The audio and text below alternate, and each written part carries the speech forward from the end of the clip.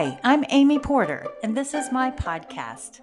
My mission is to show people how to empower themselves through music, business, and media. I try to see as clearly as possible how I can help. I showcase the music that I've played and the people I've met along the way. I'm a wife and a stepmom. You might know me as a professor, a performer, a producer, a publisher, a recording artist. I'm the founder of a couple of nonprofits. Welcome in to my Porter Flute Pod.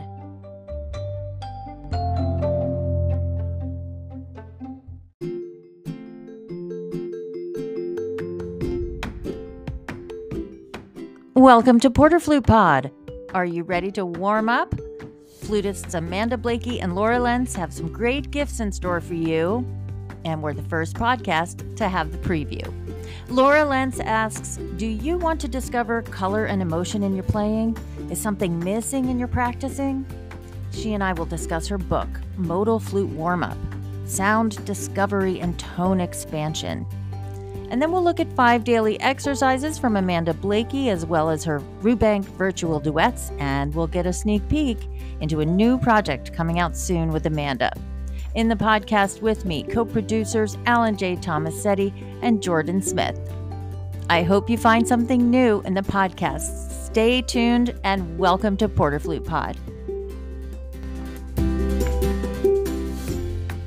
Laura Lentz, welcome to Porter Flute Pod. Thank you so much, Amy, for having me. I'm so excited to talk about Samuel Baron and little words like noodles and airbursts and uncertain, things like that. Like, there were so many Sam Baronisms. There was an article called Sam Baronisms. There's so many Samuel Baron inspirations, and I'm so happy to host you today on Porter Flute Pod because over here we love etudes, we love scales, we love warm-ups, and we're always looking for new things. And you introduced yourself and said, hey, I wrote this book. You need to check it out. So we're checking it out. Tell us about it. Absolutely, Amy. Thank you so much for having me. And you mentioned Sam Baron. Sam Baron was the inspiration for this whole book. Now, I didn't study with him. I know you did. I didn't study with him, but I went to a flute fair here in Rochester, New York, where I'm based. And in one of the workshops that I attended, there was a warm-up attributed to Sam Baron called, I don't know if this is actually a name that you know of or an exercise you know of, but each motif, one fast puff of air. And it's this lovely 5-note scale-based exercise. And it completely caught me, kind of caught my attention. I began using it in my warm-up routine, and I realized I really felt that it provided me important feedback about my sound and my fingers and my embouchure and my breathing. And the most important thing for me with this exercise was it provided space for me to reflect on these things, because da-da-da-da-dee-da-da-da-dum, then there's a moment. Da-da-da-da-da-da-da-dum. And then what I did was I expanded it to go to the upper part of the scale. Da-da-da-da-da-da-da-dum, ba-da-da-da-da-da-da-dum. And then you go on to the next. So, for example, that would start on C, and then the next pattern would start on D. And it's such a simple little exercise, but I found it motivating me in my practice. I felt like the modal nature of it really drew me in. And I started improvising little modal melodies, and I started composing little melodies. And then this warm-up book kind of came to life. And that was your why. That was my why. Yeah. What a great inspiration. Before we go into modes, I want to talk about how to warm up technically. Samuel Baron hit home the need for scales and intervals, but then this word noodles would come out. And that's really what you're offering us. Noodles are patterns. And if we don't practice patterns, we're not getting enough of a technical challenge. How do you feel? Yes. I mean, I think that the fact that this is there's a lot of technical exercises in this book. I do feel that these kind of scalar patterns can provide us with a lot of great information one of the things that I want to focus on a lot in the book is the idea of discovery. And what happened when I discovered this exercise was I felt I was invited by this exercise to discover more about my playing. And so when we can play a scale, when we play a scale exercise, we're really given an opportunity to think about so much of our playing. And when we're practicing with discovery, when we use materials that invite this sense of discovery, we can take an active role as learners. We can ask questions. We can seek out solutions to problems. And so my big goal, the name of the book is Modal Flute Warmup. The subtitle of the book is Sound Discovery and Color Palette Expansion. So for me, everything we're doing about in our flute playing is sound discovery. And then the modes give us an opportunity to expand that color palette. But yes, I completely agree with what you're saying about scale patterns and intervals, that they provide us with so many opportunities to discover more about our playing. And they're an important part of, I think, regular work that we do.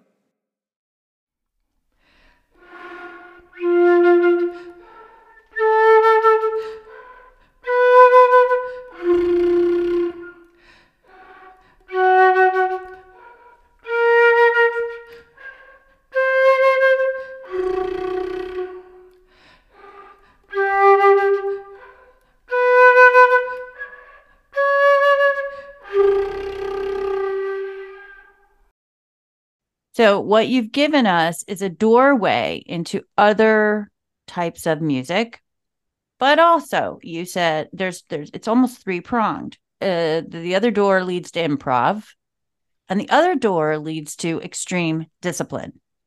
So I know for me, when I discovered modes, not only could I not pronounce the names, but I realized that they were similar to the scales, but I needed to open instead of be rigid in my head. And in my head, my key signatures were my rigidity. In the modes, it was like this, you're right, this expansive place. It was wild. I love the cover of your book because it's got this person with a flute on this mountain.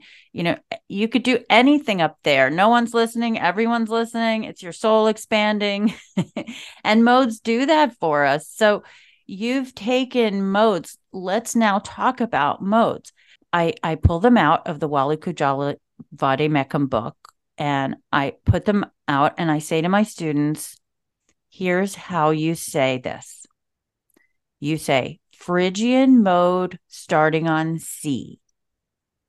And you have to announce each one. And they look at me, each one? Yes, you must announce each one.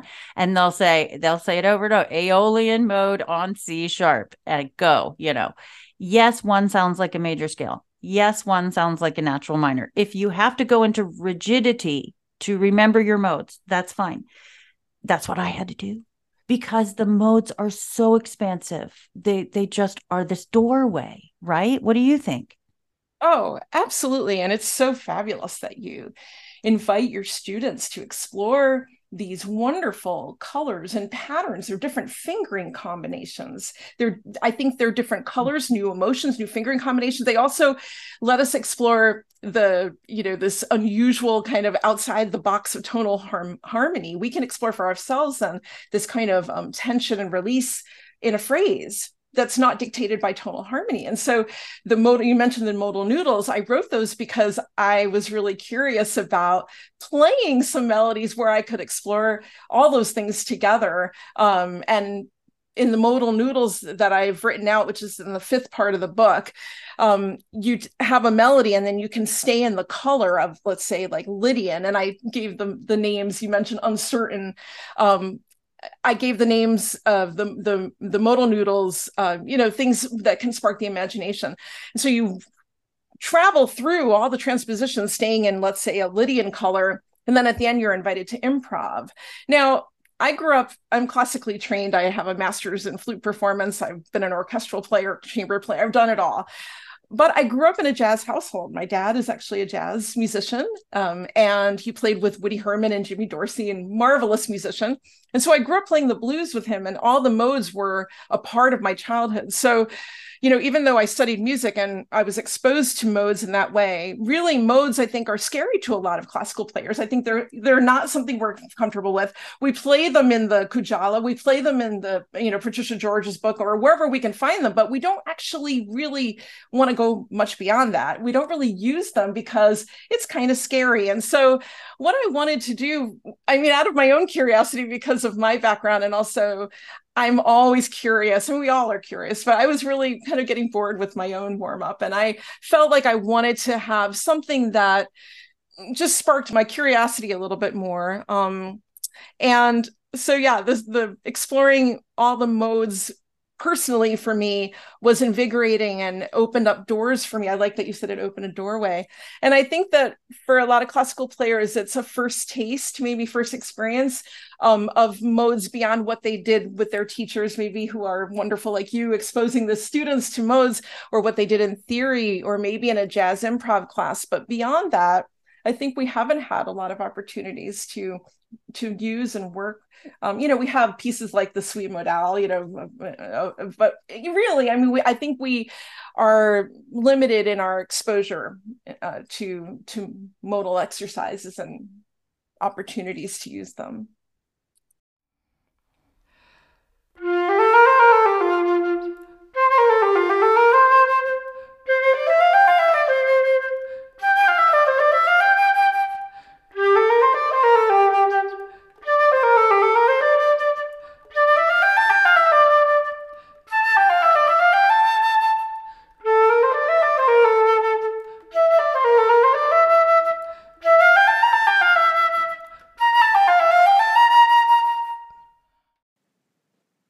We're talking with Laura Lentz about Modal Flute Warmup, and it's published by our dear friends Colleen Conway and Tom Hodgman at Conway Publications. And let's just go through the book for a moment, because you don't just start playing. You have body awareness, which is everything I stand for. So go. Yes. Well, the first chapter of the book is called Start to Discover, and there's 9 aspects of our flute playing that I think are important to explore and discover. Body awareness, breathing, tone, technique, articulation, practicing, expressive elements, even thinking about your flute. Is it working? Do you need a new flute? All of these things I offer some ideas to think about also in my own teaching, my own playing, my own experiences. And then I invite readers to explore, reflect, and to discover different things about their own playing in each of these aspects. Lots of questions may remain questions, and that's okay. Love the questions, as Rilke says. And so that first chapter is meant to, as it says, start to discover. Don't have to arrive to any place. It's a journey. And then the second chapter is this 6-part modal warm-up. And it starts with modal. Part 1 is modal airy sounds. And there's 2 exercises, 1 breathy tones in Locrian and windy tones in Lydian. Part 2 is modal harmonics. There's 3 exercises, moving through modes, freely Phrygian and dreaming in Aeolian. A full warm-up is really important. And I used to play, and I still do occasionally, but I used to play a lot of long tones to start. That was, kind of what I had in my mind, the traditional long tones. Yeah, me too. And over time, I did my time.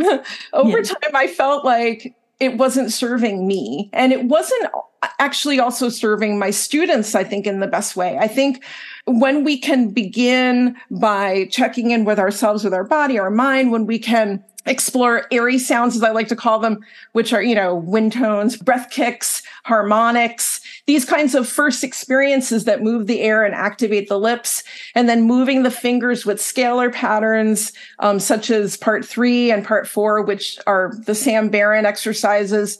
The modal root patterns is kind of fun because it organizes the exercises in a way where you're adding a flat. And so you're always noticing the color change, which is really enjoyable.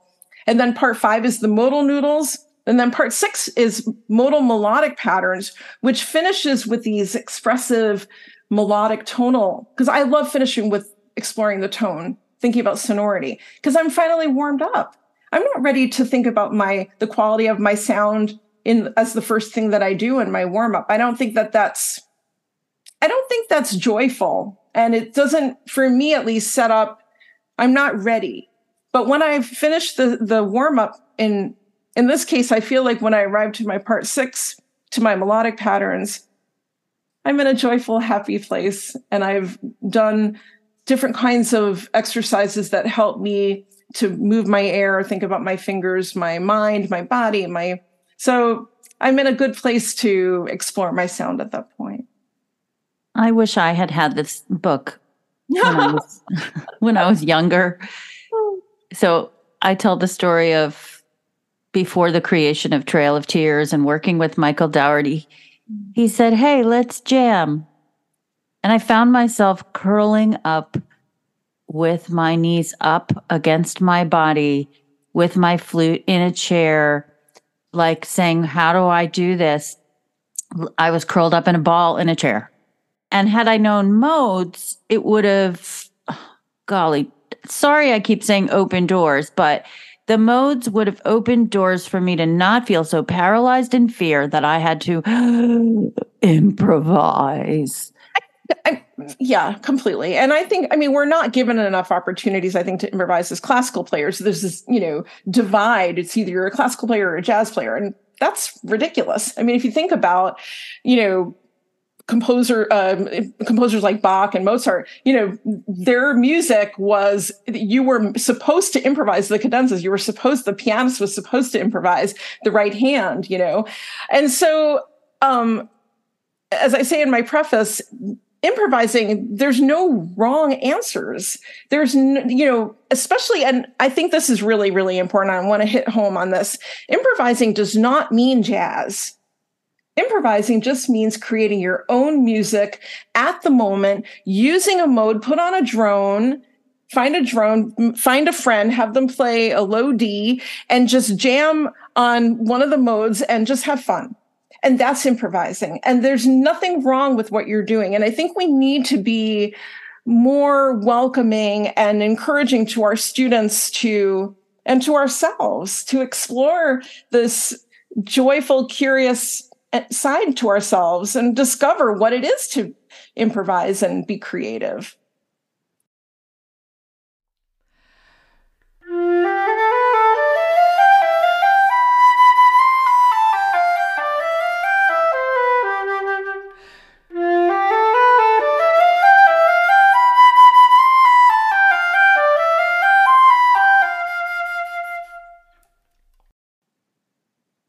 Well, being creative was what you were when you discovered Samuel Barron's handout.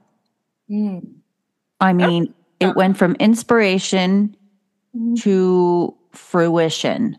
Talk about that, because that's a little entrepreneurship, and we love that at Porter Flute Pod too.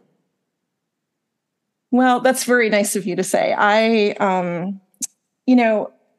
I really felt like inspiration just grabbed me. And I think that there is something to, I don't know, when it happens, things come together, you're hit with something and you have to listen to yourself and listen to the gift that you're being given.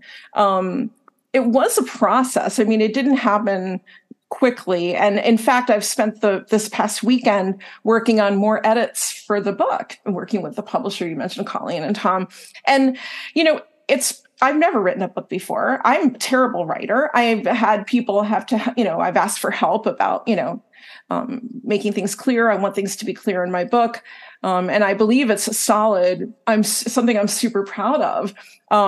But yeah, the process has been this wonderful beginning of inspiration, with this beautiful exercise that led me to something new in myself, to creating a book that's going to be published, which is, again, that's a whole new thing for me.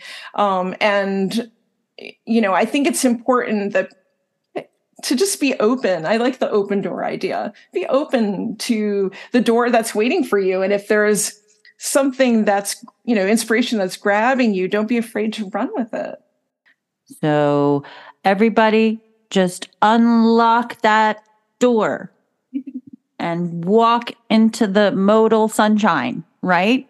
Love it. I love it. And, you're reminding me about modes, when ancient Greeks created them, they were meant to, each mode has its own color, has its own character, its own emotion that you're invited to experience. So, for example, when you experience Locrian, there's no perfect fifth, so you just feel out of sorts, and it has this unstable feeling. But then when you hear Lydian with the raised fourth, it's this positive, hopeful feeling.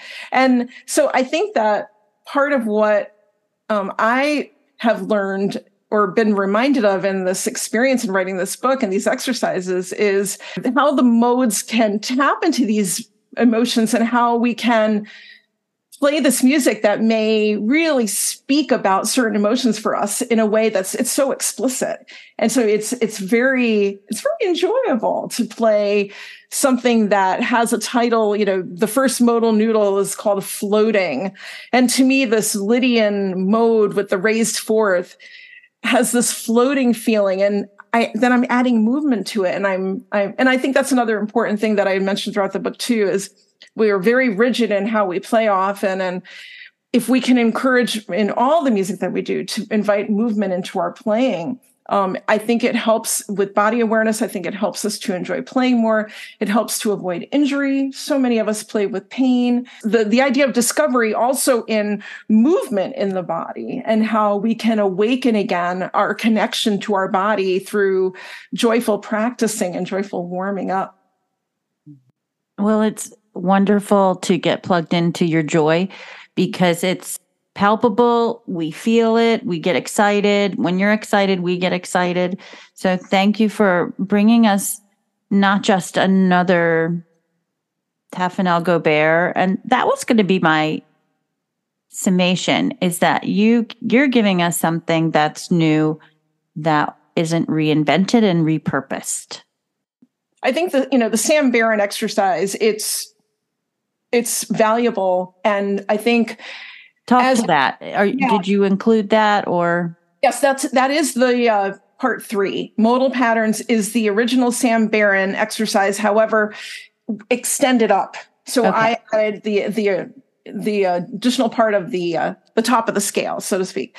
And we need to do our Taffanel and Gobert-like exercises. We need to put the time in. For me, I feel that the Sam Barron scale pattern, with its simplicity and, it's a short gesture, I feel that serves me better. I feel that I get lost. I've gotten lost sometimes with these long technical patterns like Taffanel and Gobert, which are wonderful. And I've spent hours playing them. Still, I feel that I'm able to discover the idea of discovery. The Sam Barron gives me space to do that. So, what I've done with this book is I've taken, again, I didn't study with him. I found this at a flute fair. It spoke to me. I took it and ran with it because I felt it had value. I felt it was so meaningful for me.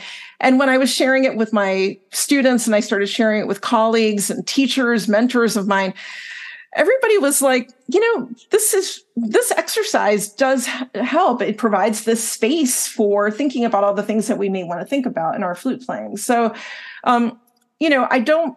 I don't know if this book is for everybody. I hope that everybody can find something in the book. I do feel that it's provided my own journey as a flutist with a lot of new ways to explore some of the things that I've always been exploring. And if that serves someone, I'm so happy to have created this book.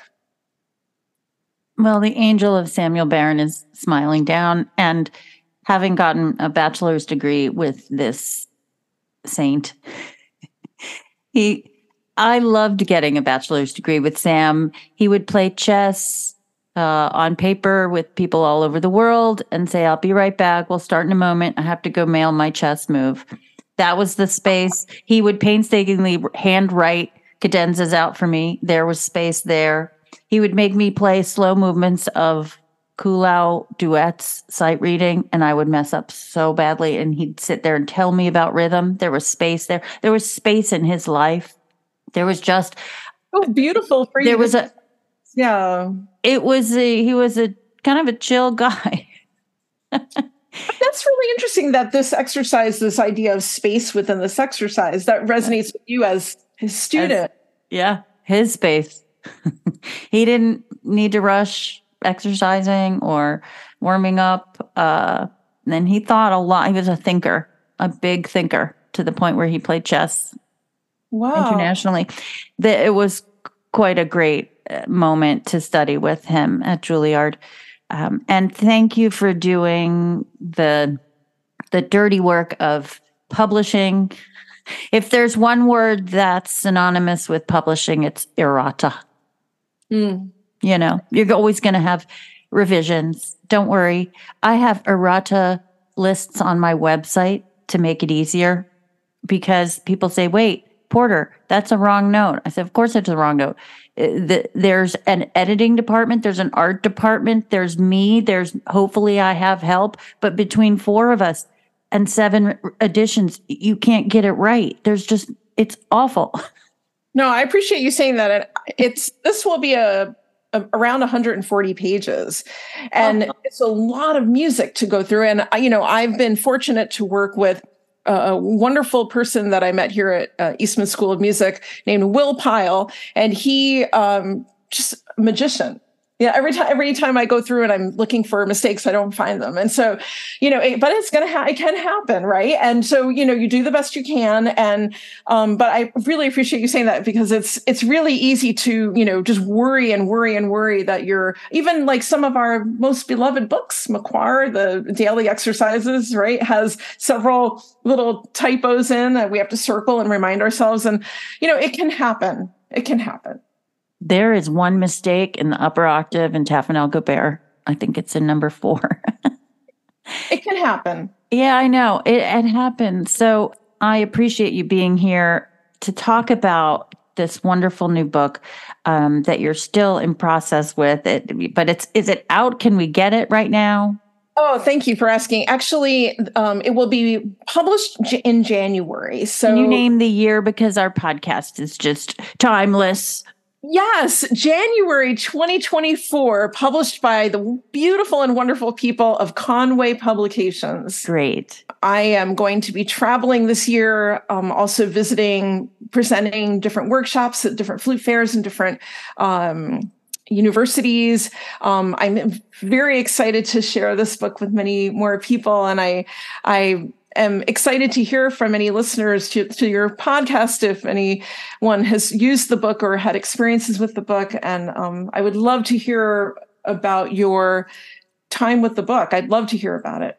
We have to wait 90 days for this book. I'm so glad I got to preview it with you. And thank you again for writing it. This is just fantastic to be introduced and reintroduced to modes. Thank you so much, Amy, for having me. You're absolutely wonderful.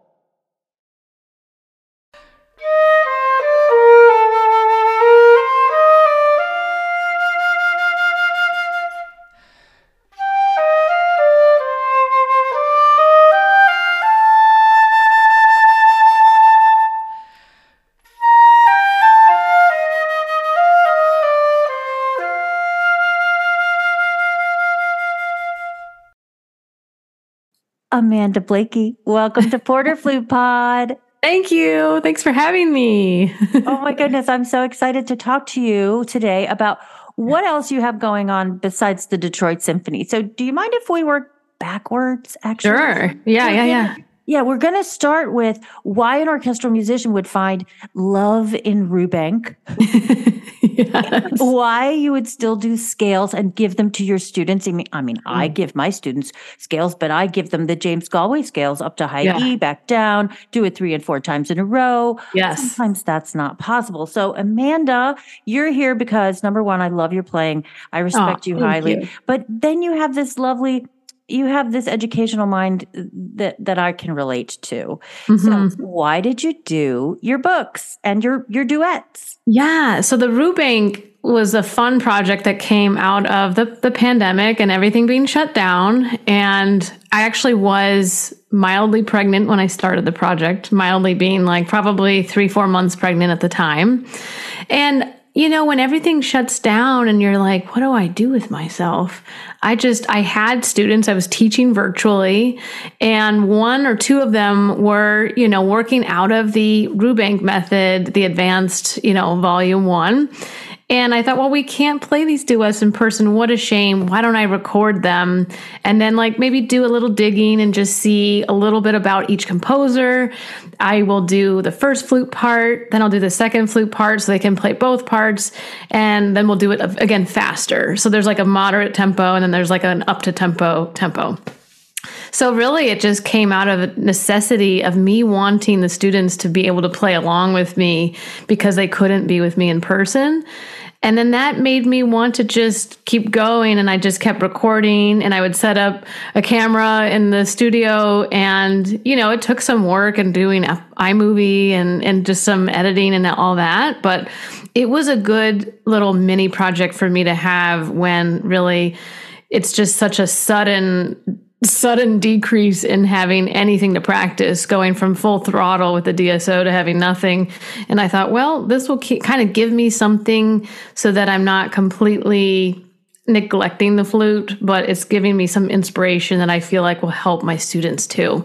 So I ended up recording the whole, all the duets found in volume 1. And I would love to do volume 2. In fact, some of the people who have bought it have asked me if I will do volume 2, but it's just a matter of finding the time to do it at this point. But it was certainly the perfect project. And I'll also say I was planning on recording an album in 2020, and that kind of just went out the window with the whole everyone distancing and staying home. So this was kind of like, okay, what else can I do that's helpful for my students? So honestly, that's kind of where it came out of, and wanting them to play along with, a professional that's not a peer in their school band. Oh, that's fantastic. I love that. What a great observation that they get to hear a good sound while they play along. Yeah. That's fantastic. And I really appreciate you doing both parts. Yeah. I'd appreciate you doing book 2, please. Okay. Noted. I will make sure I get on that too. So you've developed your own 5 daily exercises. Yes. So the 5 daily exercises really evolved out of what I felt I needed to touch on every day, in addition to long tones and in addition to scales, so that I was truly at peak, perfect playing, ready to do anything on the flute in every rehearsal and every concert. So, I found that harmonics always helped me set up my embouchure really well. Of course, the jumping harmonics make it a little bit more challenging. And that I've just been doing those daily for, 3 to 5 minutes since I was probably in 8th grade, because my 8th grade teacher was kind of doing that. And I was like, wow, that's so cool. So I just started doing it kind of like that, and then kind of almost evolving it slightly, but it's not like it's super complicated, but there is a descending one where you do the top 4 down. And that was always harder for me, as for many of us.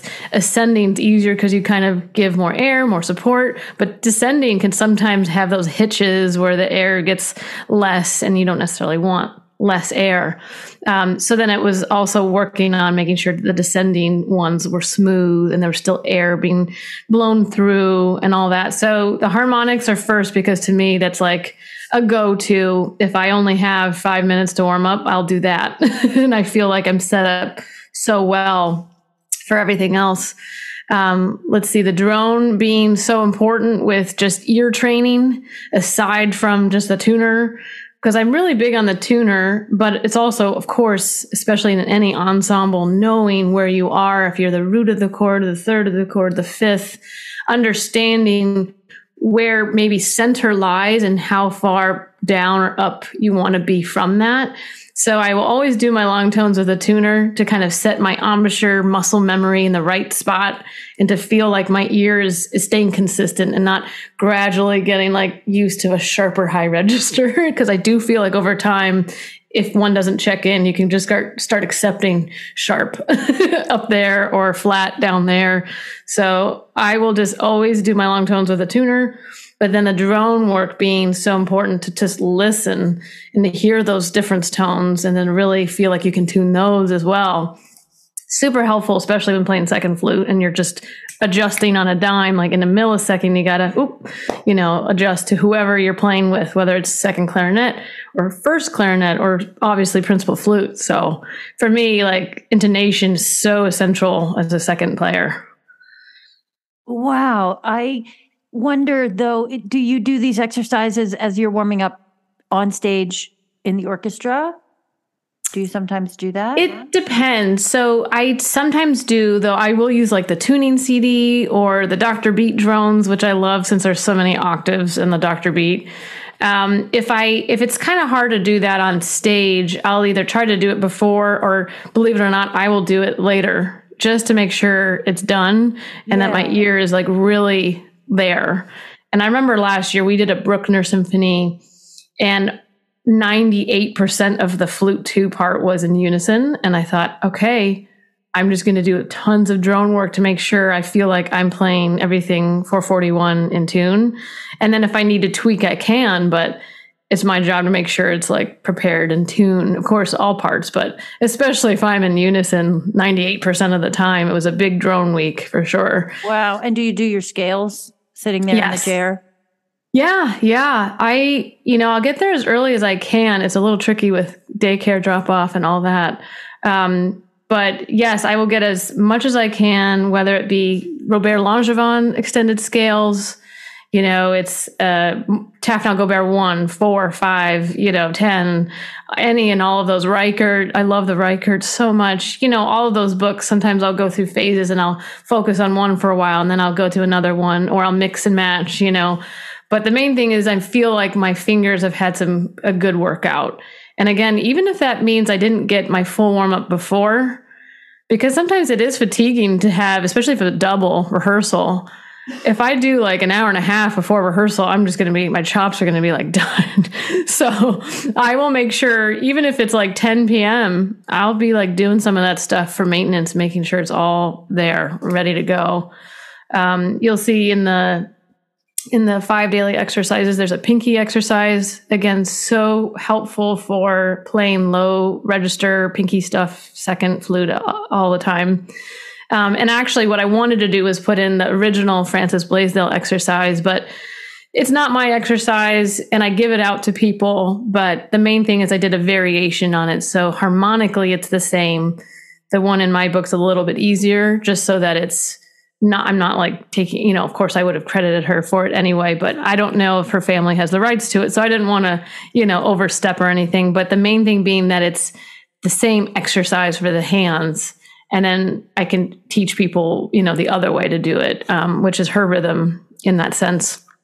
And then there's double tonguing, triple tonguing, backwards, forwards, so those things coupled with long tones, the way Robert taught me and the way I'll adjust it with the attack being gentle, the attack being, really strong, the dynamics with and without vibrato at fortissimo, pianissimo, maybe the tone color and the vibrato being different in different dynamics, like the release being open and full versus a tapered release. At least I feel like, and breathing wise, doing the repeat all in one breath, I feel like with the long tones, I've maximized everything I could possibly do in the long tones. So there, I've already been as efficient as possible with my time. Then I do, as much of the 5 daily exercises, especially because I got to get that tonguing in there. And then of course, scales. So whether it be, extended scales, thirds, or all those other lovely books, Tefnel Gobert, Reichert, if I do all of that, I feel great. I can play any dynamic, any attack. And, especially I feel like a second, and it's not as if principal flute doesn't have these requirements too, but as a second, you can't be louder than the other person. If they come in so gently, then I have to be just as gentle and just as ready timing wise. So I felt that there were certain things I wanted to cover every single day. And that's kind of why those came about, as long as they were also coupled with long tones and lots of scale work with articulation. So yeah, that's a little bit about that. So many good things, so much to share with everyone. It's great. I think long tones are important. In technique, scales, intervals, and noodles are what we talk about. And the noodles are patterns. And the patterns, sometimes we play so many notes that to think about a pattern would be a little bit better than thinking about all those notes. It's a developmental wheel where we get to go all around and take care of all the things we have to take care of before we launch into music. I have to tell you, I was going to the Philadelphia Orchestra since I was 8. And Eugene Ormandy was still the conductor. Yeah. If that tells you about my age. And so that meant it was Murray Panitz playing the flute. Wow. And Murray Panitz, I came in one day and I heard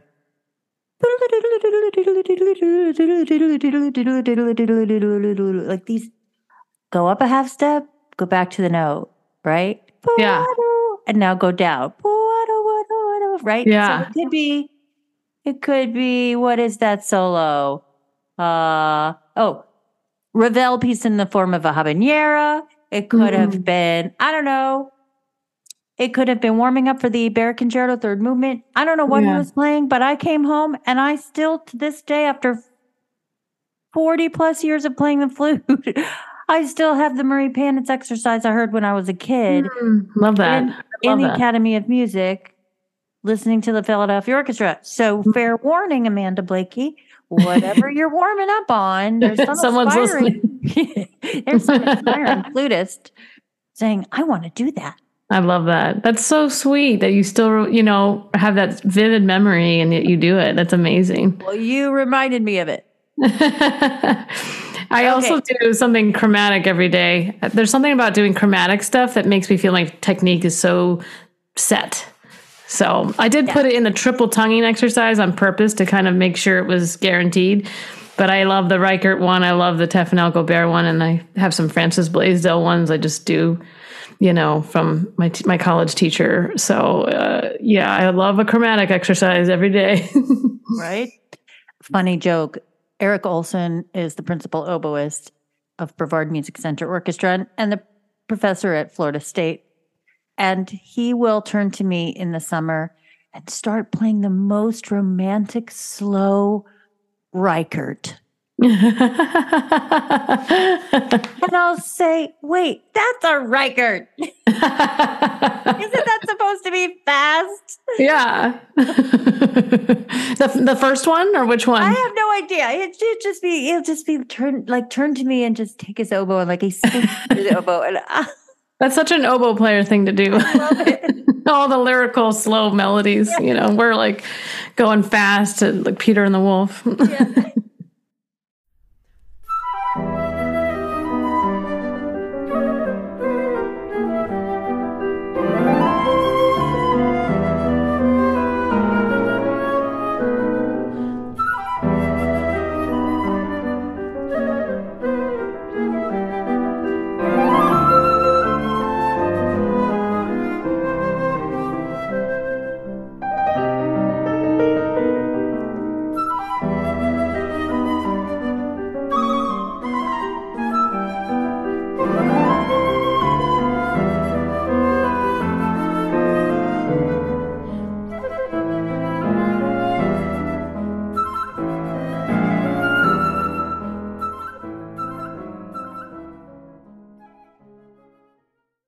I want to tell my listeners about the time I heard you, and it was through a wall. And I have to tell you that we usually have the thought that, oh, okay, it's through a wall. That person doesn't sound as good once you hear them, in the room. And this flute player through the wall, which was you, was getting better and better and playing like Bach and playing all these pieces. Like I thought, okay, number one, that's not my student. And number two, it's not me. So who is this? So I sent someone, I think, out on a mission to find out who you were. And do you remember somehow it was almost like a summons. And that's how I met you. And you said, oh, I'm playing, where were you playing? Detroit Opera. Yeah. Yeah. I was like, I don't know you. You're a goddess on the flute. I have to know you because no one plays like that. You're amazingly. That was so sweet. Well, yeah. Well, I'm kind of critical. So my students will know that when I say Amanda Blaikie is the consummate flutist, I have to just, they will turn to you. They have turned to you, and my producers adore you. So first of all, that's how I met you. Do you remember that? I do remember it, though we actually met before that. Oh, wait. That's right. I know. And then, but you had to remind me when you came and told me that. Yeah, at Aria, right? Right. I wasn't assigned to have lessons with you, but I did end up getting a lesson with you that you allowed me to like set up a lesson. So that was so nice. That was back in 2004. What did we do? Ibert Concerto. Oh, wow. Yeah. It's the first movement. Okay. Or maybe it was the third movement. Gosh, I'm trying to remember now. It might have been the first movement because I think I ended up performing the third movement for graduate auditions, but I was working on that for a concerto competition. So it was immensely helpful. And you worked on vibrato with me. Still remember. Good. Yeah. Well, Judy Kane. And then Samuel Barron would write on the Ibert Bach and jazz. And that is what I teach that Ibert. That's how I teach Ibert. Yeah, I love that. Well, at the Detroit Symphony, now you transitioned and auditioned out of Detroit Opera. Yeah. You were in Sarasota Opera too, right? Mm-hmm. Yeah. So now in the DSO, you have a bit of a different life. You have some education and outreach efforts. Can you talk about that? Yeah. Yeah. So they have a great program that you can sign up for almost like contractually so that you are guaranteed basically almost like a salary, like a $3,000 amount of work. And it allows you to go into schools, hospitals, retirement homes, teen centers, you name it. It's kind of like a great way to get out in the community and share your talent. And sometimes, some of my favorite memories were honestly going into Detroit public schools, and there's a music teacher affiliated with the DSO who's kind of leading certain curriculum. And then at a certain point, they bring in maybe 2 or 3 musicians to join them. And then you get to talk about your instrument and do demos. And some of these kids have never seen a flute or a clarinet or violin. And it just is so rewarding to feel like, wow, they finally not only got to see one and hear it for the first time, and you just feel like maybe this meant something to them, just like it certainly did when we were young, So those have been amazing. Same with hospitals when you're playing for the kids in the hospitals. Some of them are veteran homes, retirement homes. Some of them are literally more like quintet concerts, and some of them are more just like fun demos. So, you can get quite a variety, but it's truly been very rewarding to just have some of that in addition to playing, the great big orchestral rep, but allows you to do some other great chamber music and literally just feel like you're in the community, going into different schools and venues and all that. So I have always loved that. And also, of course, that the CYE program, like actually this next weekend in 1 week, I'll be doing 2 or 3 coachings on Saturday to coach all the different flutists in the ensembles for CYE. So can you clarify CYE. Yes, the civic youth ensembles. So there are going to be a number of different bands.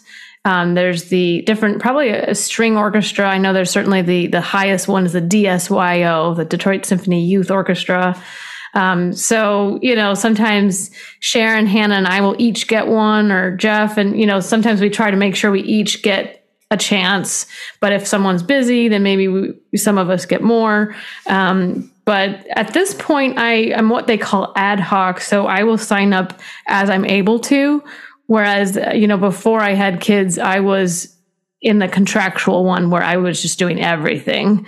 It's a little bit harder now that I have young kiddos, but, I'm still able to do as much as I want when it's available and emailed to me. So that's great, because it's a great feeling to do some of that extra work that's totally different. For sure. For the underrepresented community, especially. Yeah. And the Detroit Harmony Project, where they're literally giving kids instruments. I love it. It makes me so happy. So let me tell you that Atlanta Symphony took a direct playbook from the Detroit Symphony. And that was back in the 90s. You have all been at this groundbreaking work for underrepresentation in music for decades. So thank you. Oh yeah. I'm so glad to have the opportunities to do it. It's really a privilege. And I'm just so glad that we can try to get those instruments out there and inspire people to play instruments. And it's so fun. It's fun to go with a colleague and just play for little 4 and 5 year olds. I know. It's fun to have the petting zoo for the instruments. Yeah. Always fun. Love it. Well, one of our producers, Jordan Smith, says he recalls a story that he read that you heard the Deviant No. 7 concerto performed by Robert Langevin, your teacher, and you were so inspired that you wanted to play the same one. Just played with the Rochester Symphony in Michigan. Yes. That same Deviant concerto. Yes. Speak to that. Was that fun? Oh, it was so fun. It was just, 2 nights ago? It's hard to believe. But yeah, so I remember hearing Robert play this at Orford. I mean, I studied with him in Canada for 9 summers, so it's hard to remember which summer it was. But and I'm sure someone may have played it in all of his master classes in those 9 years as well. But when he played it with the orchestra there at Orford, I was just like, wow, this is so beautiful and charming and elegant. And there's those beautiful turns. And it's just very lovely flute writing. And after that, I bought the music, and I've had it in my, library for a long time. So the serendipitous part about this whole thing is that about a year ago, I was playing it for fun, just to give myself some repertoire, inspiration, something very fluty that's just not all of the second flute parts. You know what I mean? To give myself something more soloistic and certainly just, giving me more repertoire to have, just for fun and being inspired. So I was working on it and really thinking, gosh, I would love to play this with an orchestra. And then Hannah Hamill was just performing the Reinecke concerto with the DSO in the communities on our community concerts. And that also lit that it's been a few years since I've played a concerto. Gosh, I would love that. It would be so fun. It's such a beautiful concerto. And I kid you not, within a month, the Rochester Symphony contacted me and said, would you play a concerto with us next fall? And I was like, wow, it's manifesting. And, what's funny is that I thought, well, I've done Ibert, I've done all 3 Mozarts. I don't know about Nielsen with this group. I'm going to just pick something. I love C.P. Bach D minor. I love the Deviant. I gave them Mercadante. I gave them about 5 or 6 options. They narrowed it down to Mercadante and Deviant. And I said, Deviant, because it's already on my stand, and let's fulfill this dream of mine to play it just like I was inspired by Robert. So it's been truly a pleasure to prepare this and to finally play it with an orchestra. So it was such fun. And I got to tell the audience that the other night as I described a little bit about Deviant and the concerto and why I picked that concerto. Great story. Yay, Robert. Let's talk about the little kiddos. You have Lily Yes, Lily Claire. Okay. Lily Claire and William. And William is your youngest. Yes, she's almost 3 and he's almost 18 months. So what's up with your husband naming a coffee shop Lily and Willie? Yeah, so aside from real estate, my husband is now started a coffee company, and he has literally in the room right below where I am, I'm actually in his office, we made a roasting room, and there's a vent and gas line and you name it. It is a full on roasting room. So sometimes I'm practicing down there and he's roasting down there. We're both doing our thing late at night. So he, sometimes real estate's slow in the winter, and he was just looking for something to inspire him. And he's got a very creative side. His degree was in graphic design, and he also did a certificate in advertising and photography. So there's a very artistic side of my husband, and he's always loved coffee, and he worked for a coffee company and had done tons of packaging for them. But the only thing he hadn't done was roast. So this kind of got him into, okay, well, what can I do in this time that I have that I would love to be, helping people, but it's slow in December and November. And so he started taking courses and reading books and got a whirly pop and was literally hand turning some coffee beans out there before he actually bought a full on professional roaster. So anyhow, long story short is we eventually threw out a bunch of names. I think Lily and Willie Coffee Co. was the first one that we came up with. And I was sold. I said, yes. And he had to think about it. But, it's like, do you want to buy coffee from Grosse Pointe Coffee Company or Lily and Willie's Coffee Company? Especially when it's like a family business. So in the end, we thought, how fun would it be to, build this up and then maybe someday pass it along to them as well. So they are the cute little animated coffee beans on our logo and label. Fun. Yeah. So we have our little coffee company, and now we have a website. So we're slowly building and growing. But it's been really fun because I try to help him a little bit with social media, but he's really in on the roasting part, and that's his thing. So isn't it great because you could be doing something, you have a career, and then you discover something fun. Yeah. For me, I love making videos, short film, videographer, if you will. So my husband will say, I have to go make candles.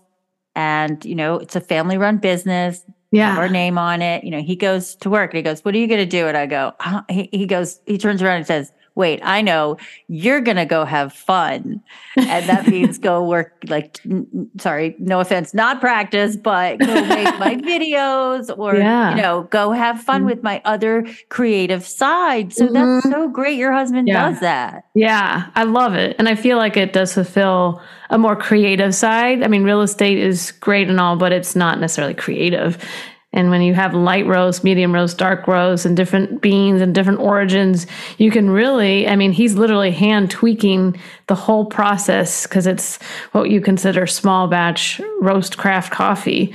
Whereas like the larger you get, the more it's just like push a button and let it do its thing. But it's very artistic, really, in a way. So I'm really enjoying his little business, which is really like our little family business. And it's kind of fun to be part of it in a small way, but it's really his thing. Oh, Amanda, we have so much in common in that very thing. Yeah, I love that. That's awesome. Coffee and candles. Coffee and candles. Well, thank you for being my guest on Porter Flute Pod today. It's been delightful, and you've inspired me to do your scales. Where can we find them, these 5 exercises? They are on my website, amandablaikie.com. And spell your last name for us. Blaikie. Okay. So amandablaikie.com. Yes. And then where do we go? We just click on those exercises. You will see at the very top, there's a little bubble for Rubank duets, and there's a bubble for 5 daily exercises, and you can click on those. And yes, that's where you can get them, and you can just use PayPal. But those are there. And actually, this is a kind of fun little bit of news for you. But Robert and I are coming out with a book on his whole pedagogy. So it's in the works. It's getting close to, it's probably next year. Next year it'll be ready. But is that a preview announcement on Porter Flute Pod? It may be. I'm so excited. Yes. We'll just let our listeners celebrate, jump up and down right now. Woo! So stay tuned for the Longervon method, but it's coming. Oh, Amanda. It's coming. So I'm almost like, mine is a small thing that I feel helps me on a daily basis. But, now it's for the last couple of years, it's been all about helping him with his book. So it's coming soon. So I'm very excited for him and his legacy. We are all excited. Bravo to you. Thanks for being with me. Thank you. Thanks for having me, Amy. Appreciate it.